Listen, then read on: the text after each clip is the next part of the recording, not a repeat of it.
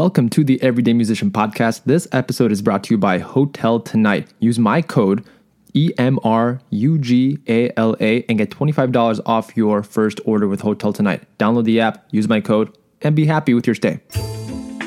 Welcome to the Everyday Musician Podcast, hosted by Eric Murgala, a podcast where he has conversations with everyday musicians doing amazing things.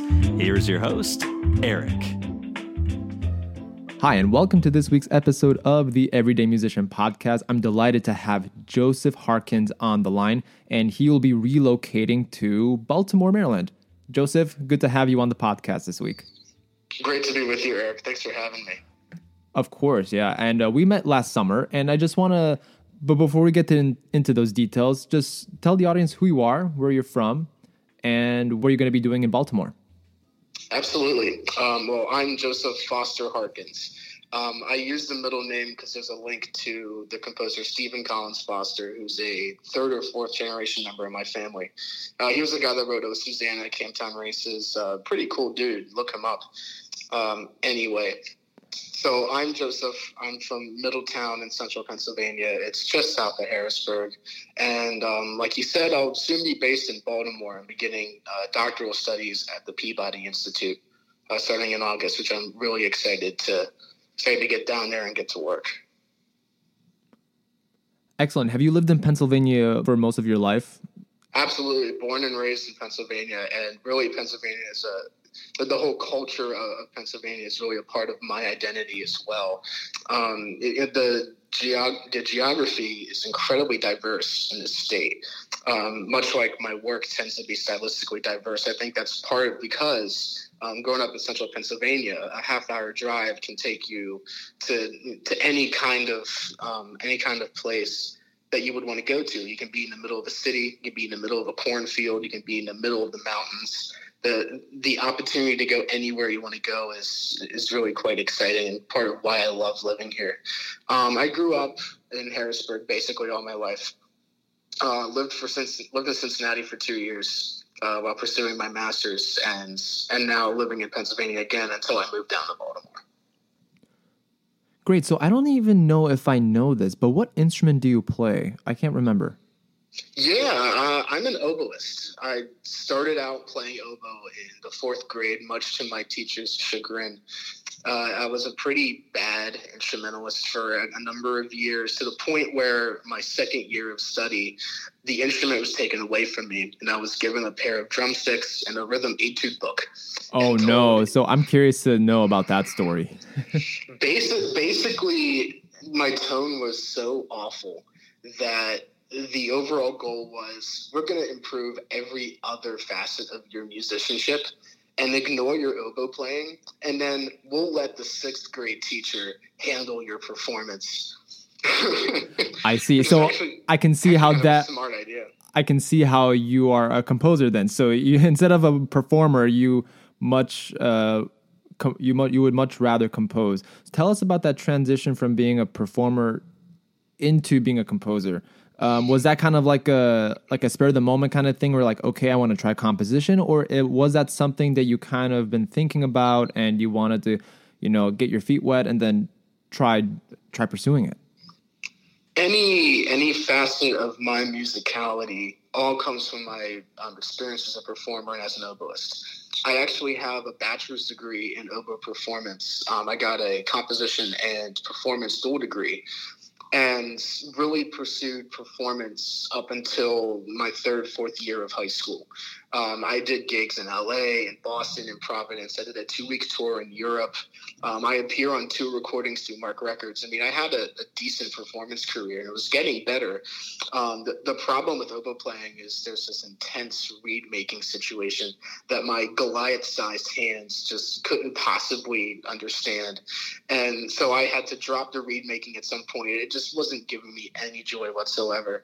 And I found that I was spending more time writing than I was practicing. As much as I enjoyed performing, I didn't enjoy the practicing aspect of it. And that's really essential for any solid performance career. But I will say that my performing has a huge role in my composition and the way I conceive pieces and the way I think about music. Well, I'm sure we'll talk about this a little bit later, but really a good performer will write excellent music, and it doesn't always work the other way around. So I really look to my performance very, very critically. Excellent. So let's talk briefly about the process of making reeds, because you are the first woodwind player, or at least I think you are the first woodwind player that I can remember that is on the podcast, that's on the Everyday Musician podcast. So for a person who has no idea what reed making is and are coming across this podcast, they have no idea what, yeah. So these little wooden, they're made of bamboo, right? And then you can attach it to your oboe, and that's how you make a sound from the oboe, right? That's how you blow it. That's how you get air inside the oboe, and that's how you produce a sound. So talk about the actual reed making process and why it's really difficult to do well. So it's not so much bamboo. Oboe reeds start from cane. Cane, excuse me. Yes, I knew it was some kind of wood. Yeah, my apologies. Yeah. No, sure, no problem. This cane can come from anywhere in the world. I've worked with cane from Spain, Spain cane, as we called it. Cane from Argentina, cane from all over Asia, from China. And it can be of varying quality. It really depends on the season. It depends on who's growing it, how long they've been growing it. There's all kinds of factors at play. But you start with this cane, and it comes in a thick tube, kind of like a stalk of bamboo in that sense, but it's not nearly as tall, and it's not nearly as big.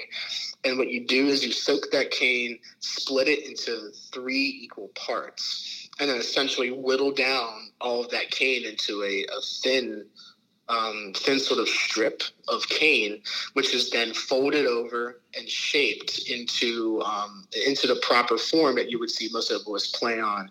And then you open it up. Oboes and bassoons are double reed instruments, and that double reed comes from taking that strip of cane, folding it over and shaping it into the proper form, and then cutting it open with a pair of scissors or a razor blade or whatever instrument you can best use. But that opening basically breaks the reed in two, and you tie those two pieces together at the bottom, leaving the opening at the top, and that creates your double reed situation. And this creates something that is unbelievably fragile.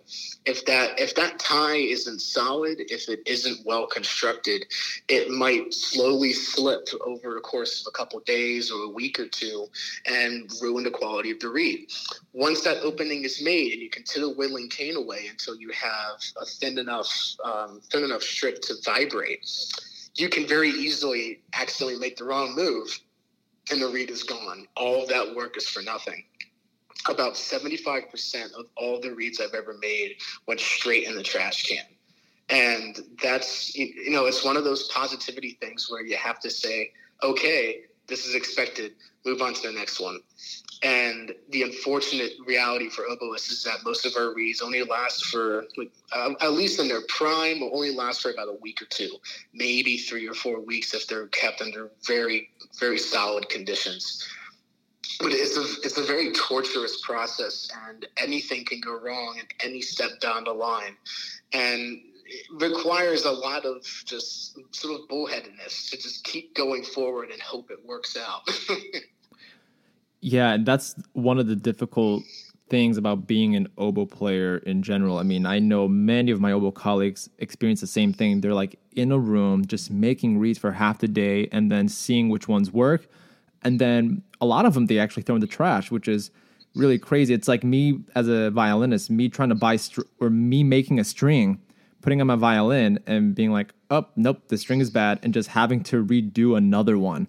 And I think from what I gather from my oboe colleagues, they make like maybe four reeds a day. Like they try to walk out of the room like with good 3 or 4 reeds.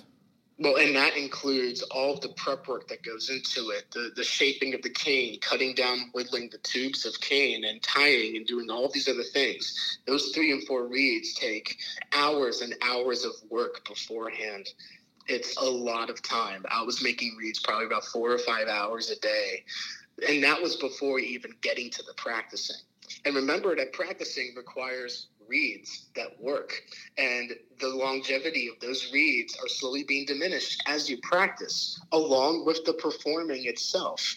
And so you can really enter this mindset, which I entered, which is what led me to getting away from full-time performance, where when you practice, you have to go do more read making because you're slowly whittling away the longevity of your current reads. It's incredibly frustrating some days, and it led me to just not wanting to practice.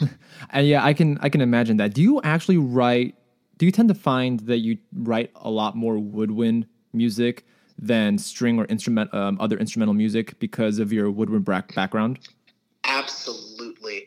I can't tell you how many lackluster contemporary works I played on oboe or played throughout the course of my performance career just because there aren't enough contemporary pieces out there that are good models. Really, in terms of unaccompanied works that the college musician might come into contact with, you have the amateur pieces that you might find in a Barrett Etude book, which we called it, or the Vademecum, which is the oboe Bible.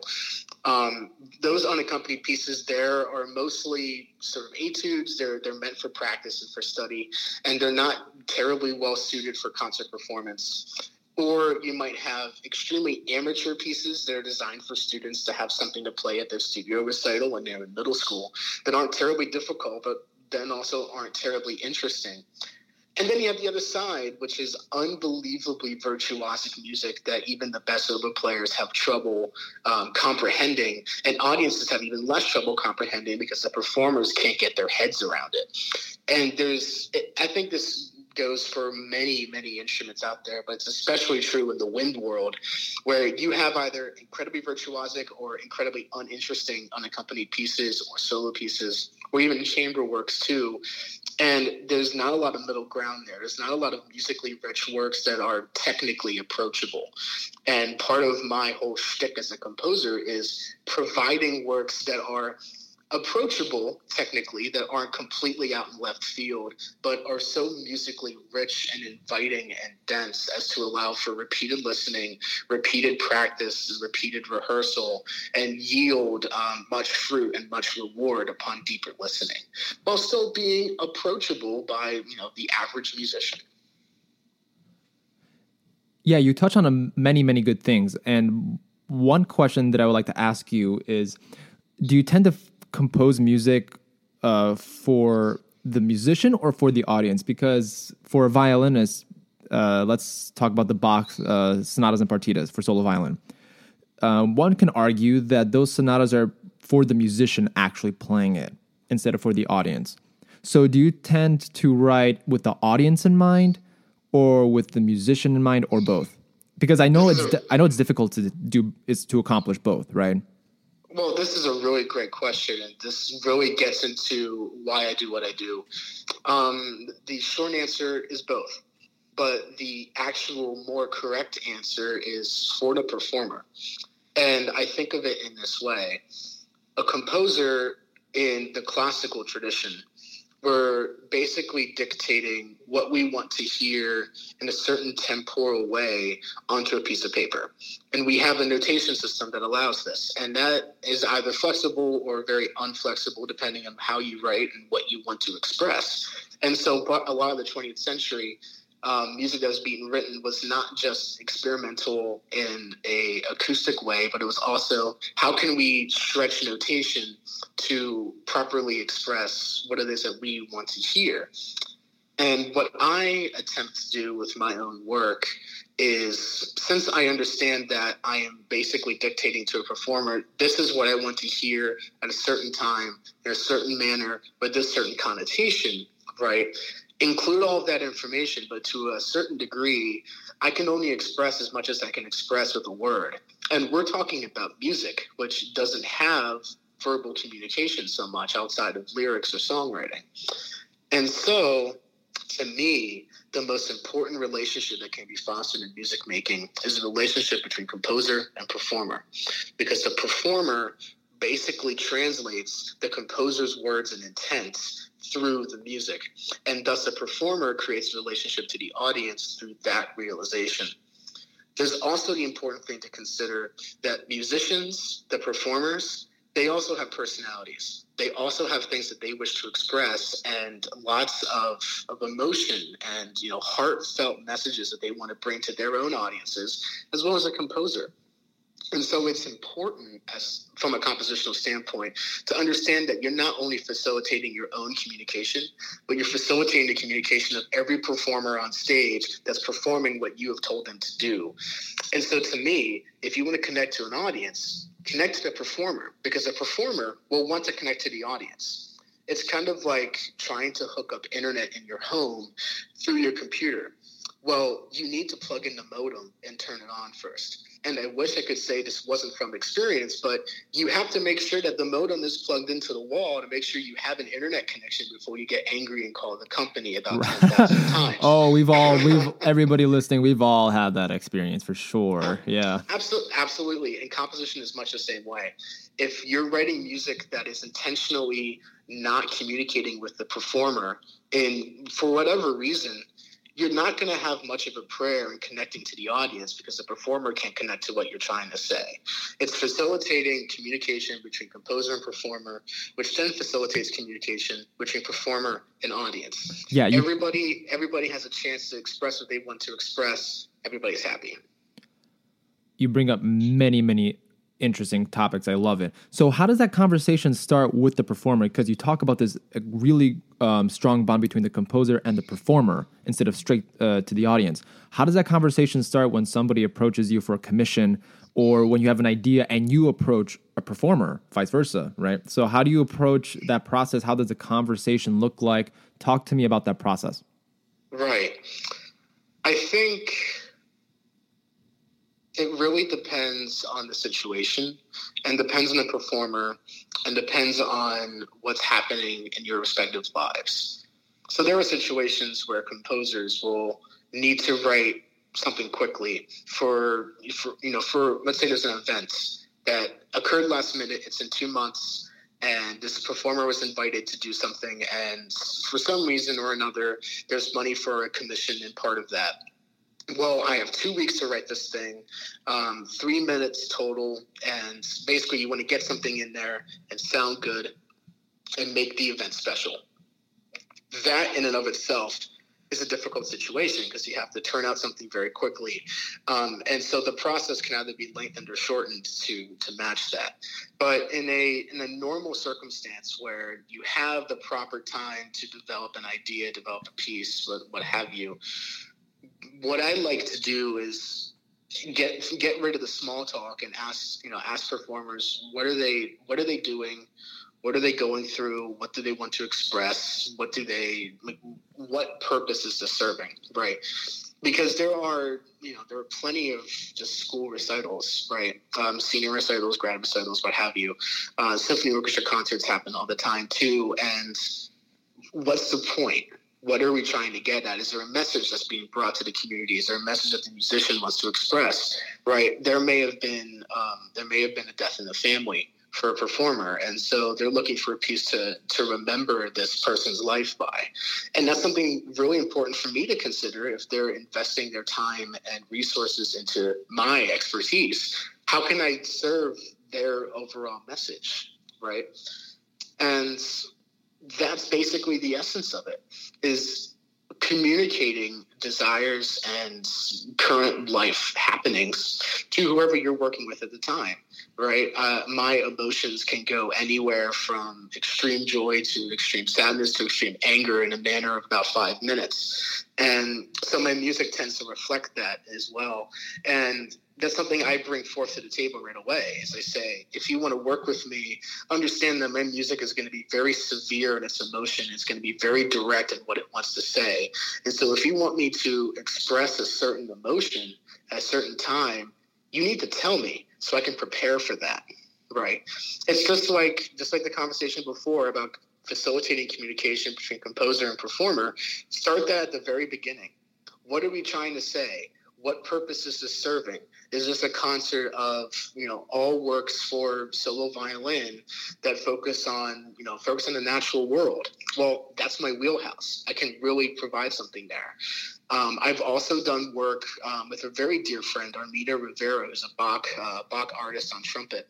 Okay. And she stretched me to conceive works that come from a very sort of late 20th century aesthetic that's focused on extended technique. And I've never been a fan of music that's all about, here's what I can do for the sake of doing it. And I'm not communicating a message. I'm just showing off my virtuosity. I've never been a fan of that. But when engaged with this idea of how can we use extended techniques and all of these extended musical effects to create some kind of message, that forced me to rethink my compositional process in a really interesting way. The result of that was a work called Taking Command. I think the score is going to be on my website soon.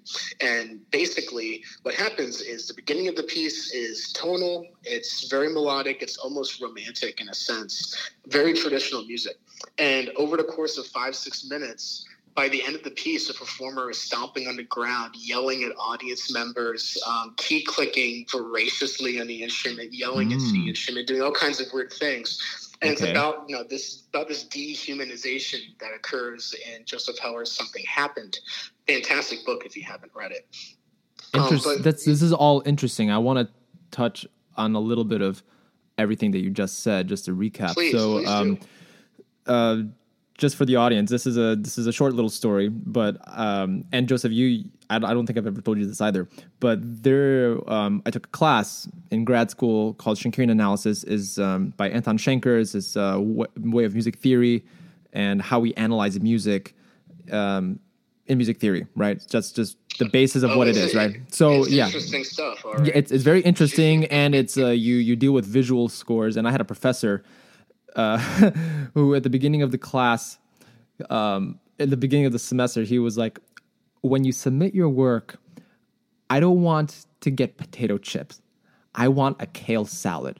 And it sounds like that's what you want. You want your music to have a lot of kale in it as opposed to a lot of kind of savory snacks and, all that stuff.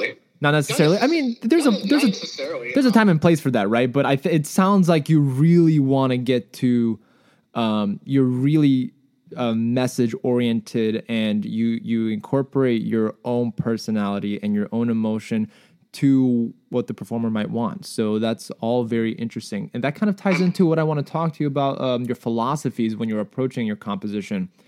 Do you have any inspiration, like any books that you read or anything that you do outside of music for that matter that inspires you to write the music? I can absolutely elaborate on that, but I wanted just to mention I'm completely in the pursuit of quality. And whether that quality is in a scrumptious kale salad, which I will never eat because I deplore salad. You should try a good kale salad sometime, Joseph. It's delicious. It's magnifique. Well, I'm currently on the South Beach diet right now, which means no carbs, no sugar, and I'm going crazy because here I am eating beef and caramelized onions and peppers. It's delicious, but my first thought is, where's the roll? I'm missing the roll. It's driving me crazy. Yeah, absolutely. But really, I'm in pursuit of quality first and foremost. And that can be kale, that can be broccoli, and that can also be potato chips. Well-made potato chips, I will eat the entire bag and then go back for seconds. And I think there's absolutely a place for that musically as well. It goes from project to project. Some pieces are very light, some pieces are very dark and serious. It's just a matter of what material I have and what I have to say in a given moment.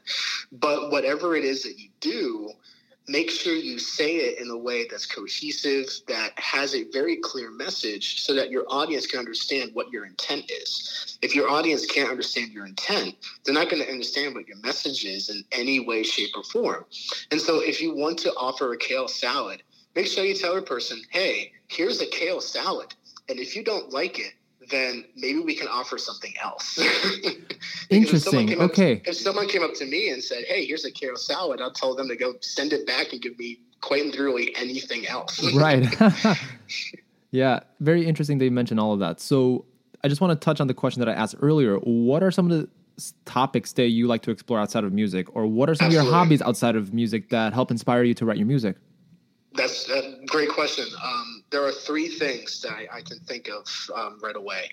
The first is tennis. I'm a very avid tennis player. I've been playing tennis as long as I've been playing oboe since fourth grade. Tennis is very important in my family. Multiple generations have played. Back to the original Fosters, they were all tennis players as well. I played for my varsity team in high school. I was captain for 2 years. My senior year, I led our team to our first winning season in 8 years, which was really exciting. Wow, good for you. I continued playing tennis in a limited fashion through college, focusing on my music career, so I wasn't able to play as much as I would have liked. But starting my master's degree, I met a dude named Austin Motley. He's a fantastic trombonist, and he was a much better player than I was, much to my frustration. And he transformed my game in the span of about a year and a half, completely reconstructed my serve, so now it's a much more powerful weapon, completely changed the way I hit forehands and backhands and think about, the construction of points. Right? How can you manipulate the other player to do what you want them to do so you can take control of the point? And tennis has taught me in so many ways, about architecture and about how the brain works. Right? In order to be a good tennis player, you have to be strong mentally. You have to be able to give yourself positive messages even when you're down, 20 games or whatever it is. It's a game where, just like golf, where you're the only person that's doing things, good or bad. And so you have to learn how to support yourself in times of negativity, how to continue positive directions when you're winning a couple games or even a set or two. And as terrible as I am with that, you can ask my father. I have an unbelievably bad temper when I'm playing tennis poorly. It taught me just how little strength I had over my own mental state. When I was stressed, when I was in a situation that was beyond my control, or a situation that was in my control that I wasn't doing enough to keep in a positive way. I can definitely relate to a lot of what you just said. In high school, I also was an athlete. I did track and field. I was a jumper, mostly high jump and long jump, and then occasionally triple jump. But I can relate to you in terms of how sport can help give you structure in the sense on how you train your body to compete at the highest level, as performers train their bodies and practice to their highest level. And there's something to be said about how both an actual sport like track and field or tennis can have the same effect on like how you organize your time when you're performing an instrument or when you're composing. I think there is something to be said about that. Right. So that's a very important part of my life. Hiking, being in the natural world, is also a massive influence. A lot of my work, especially over the past 2 years, is very much grounded in the natural world and specifically in mountainous areas and specific mountains. I've written a lot of pieces over the past 2 years about Cove Mountain in Duncannon, Pennsylvania, that I often run away to just to be up there and watch the Susquehanna River flow south. I wrote a piece about Kentucky's Red River Gorge, which is a place I went to when I was living in Cincinnati and was farther away from the Appalachians than I would have liked. My master's thesis was about Cumberland Gap on the border between Kentucky, Tennessee, and Virginia. And so I spend as much time as I can hiking, being out in the world, and being out in this incredible beauty that just sort of exists that I think we so easily take for granted. Mountains, to me in particular, just have such a strong spirituality that I can feel internally, as I, drive through them or hike through them or sit in an overlook and kind of look out on the world. You feel insignificant in the most incredibly positive way. And it's not a feeling I'm used to, feeling insignificant with such positivity attached to it. It's a feeling that I really try to capture in my work and in my musicality. So that's important. And I have to, of course, bow down to television because it takes so much of my time, whether I want to admit it or not. But I have deep respect for shows like Breaking Bad, BoJack Horseman, The Sopranos, which I'm currently watching. I mean, the way that these shows are written is unbelievably concise, unbelievably direct. And really, there's so much that we can learn from well-written television, just as much as we can learn from a film or from another piece of music. It's just fantastic art. Watching people perform at the highest level is just so inspiring. And that's a great lead on to my favorite show, It's Always Sunny in Philadelphia. Of course, yeah. I was just gonna say. You live in Pennsylvania. Like, you have to have watched that show if you're in Pennsylvania. My buddy in undergrad and I must have watched that show about 50 times through over the course of 2 years while living together. I used to put it on in the background while it was still on Netflix. It's not anymore, which is a really, really sad day.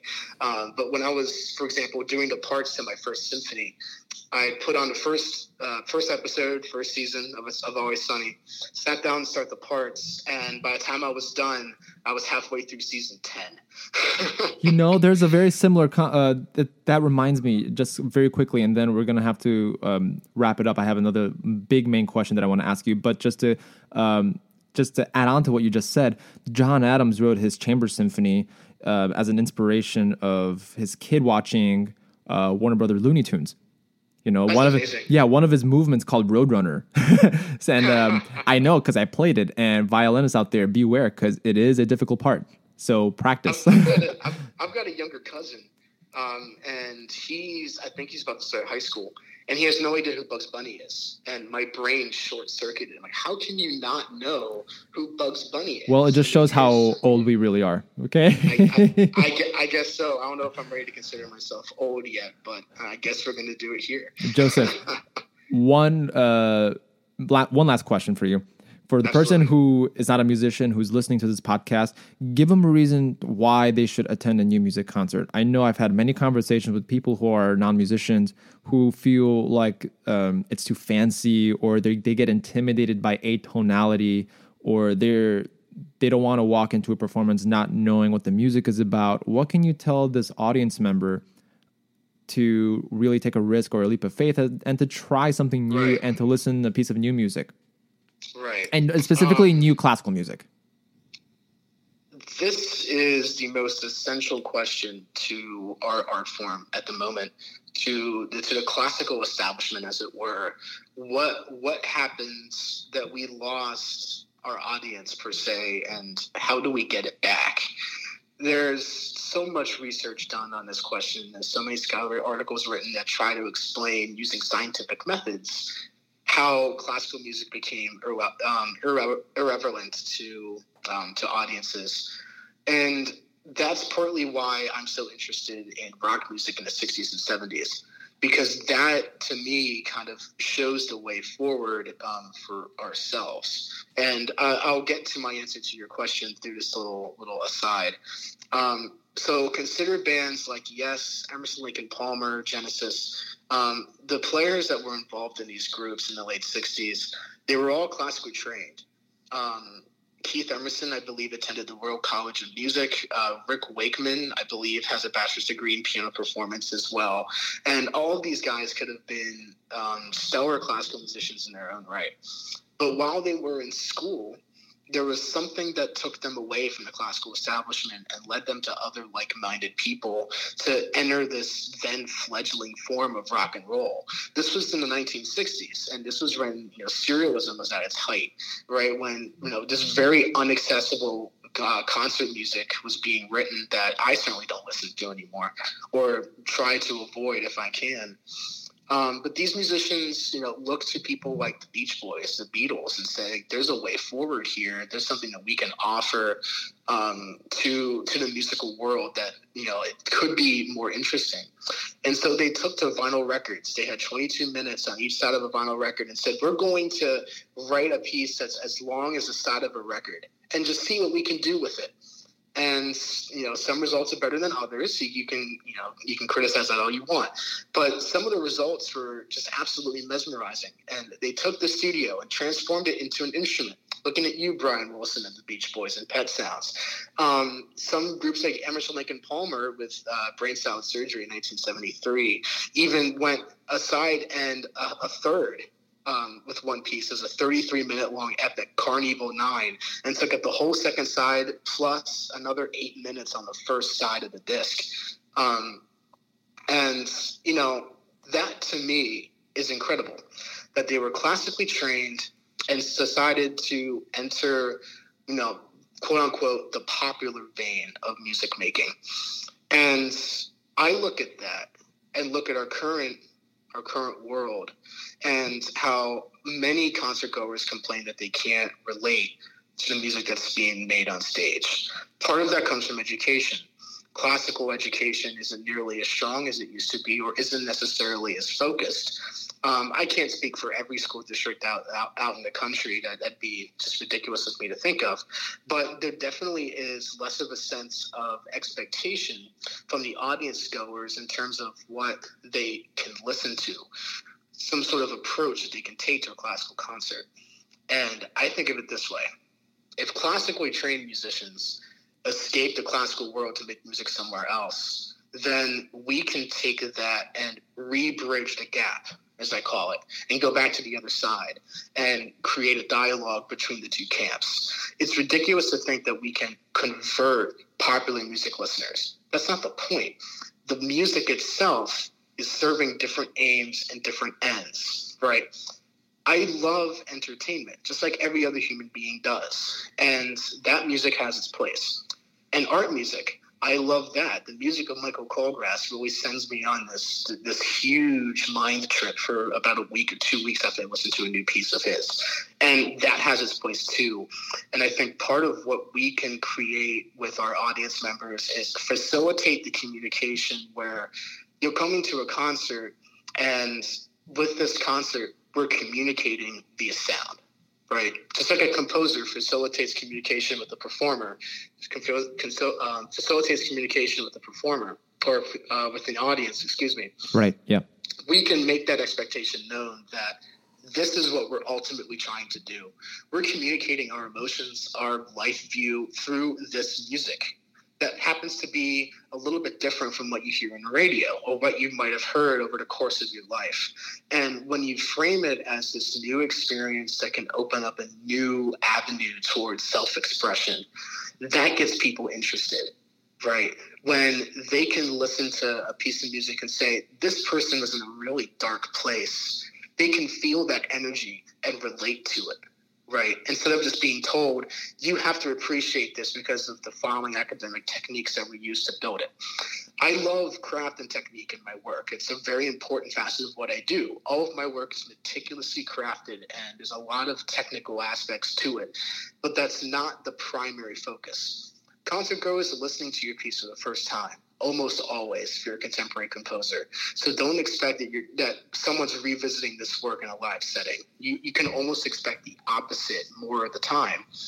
And so you have, as a composer, your job then is to understand, if they're listening to this for the first time, they have to understand that message. And if they can understand the message and relate to it, or at least understand that this person was really happy at this moment or really serious at this moment, they can walk away from that feeling that emotion. That's music's power, is portraying emotion to another person without having to say a word. And when we focus on that relationship, we have something really special that we can offer. And that's the key. We can offer new emotion, new communication. Don't worry about the sound. Don't worry about the technical things. Don't worry about the program notes, which no one's going to read anyway. Listen to what's being done. Look at the performer and the emotion on their face and respond to it and feel it and think about a time when you have done the same thing. And when more people can do that, and when that general sense of communication is shared with the rest of the rest of a community, the rest of a city, the rest of a country. As Arlo Guthrie said in Alice's Restaurant, we might have a movement when 50 people do it, but if we can get to 500, then we've created an institution, and that's the ultimate goal. couldn't have said it better myself. Joseph, thanks so much for coming on to this week's podcast. I really, really appreciate the conversation. I hope you had as much fun as I did. And for people who want to learn more about you, how can people get a hold of you or learn more about your music? Absolutely. My website, simply www.josephfosterharkins.com. Simple Google search should find it. All my works are on there, including scores, recordings, a bunch of pictures of me, good and bad, are on my website, so you get a sense of what I look like. But everything that I have is on my website, all my pieces, all recordings, and I try to keep my bio updated and keep performances, events updated on there as well. I'm on Facebook. I exist in the world. Feel free to communicate with me. I love chatting with people as much as I can about real ideas. So that's where I'm at. Yeah. And of course, I'm going to put all of that in the podcast description and the podcast notes. And on the website, I assume that you have upcoming events, so people check out the upcoming events. And Joseph, we hope to talk to you in the future episode of the Everyday Musician podcast. Thanks so much for having me, Eric. It's been a real pleasure. Thanks for joining us on the Everyday Musician podcast. If you like what you've heard, please subscribe on Apple Podcasts, Spotify, and other podcast platforms. Make sure to like us on Instagram and Facebook. I'm going to provide links in the podcast description, so it'll be easy for you to like and follow us on those social media platforms. I'm your host, Eric Mugala. Join me next week on another episode of The Everyday Musician.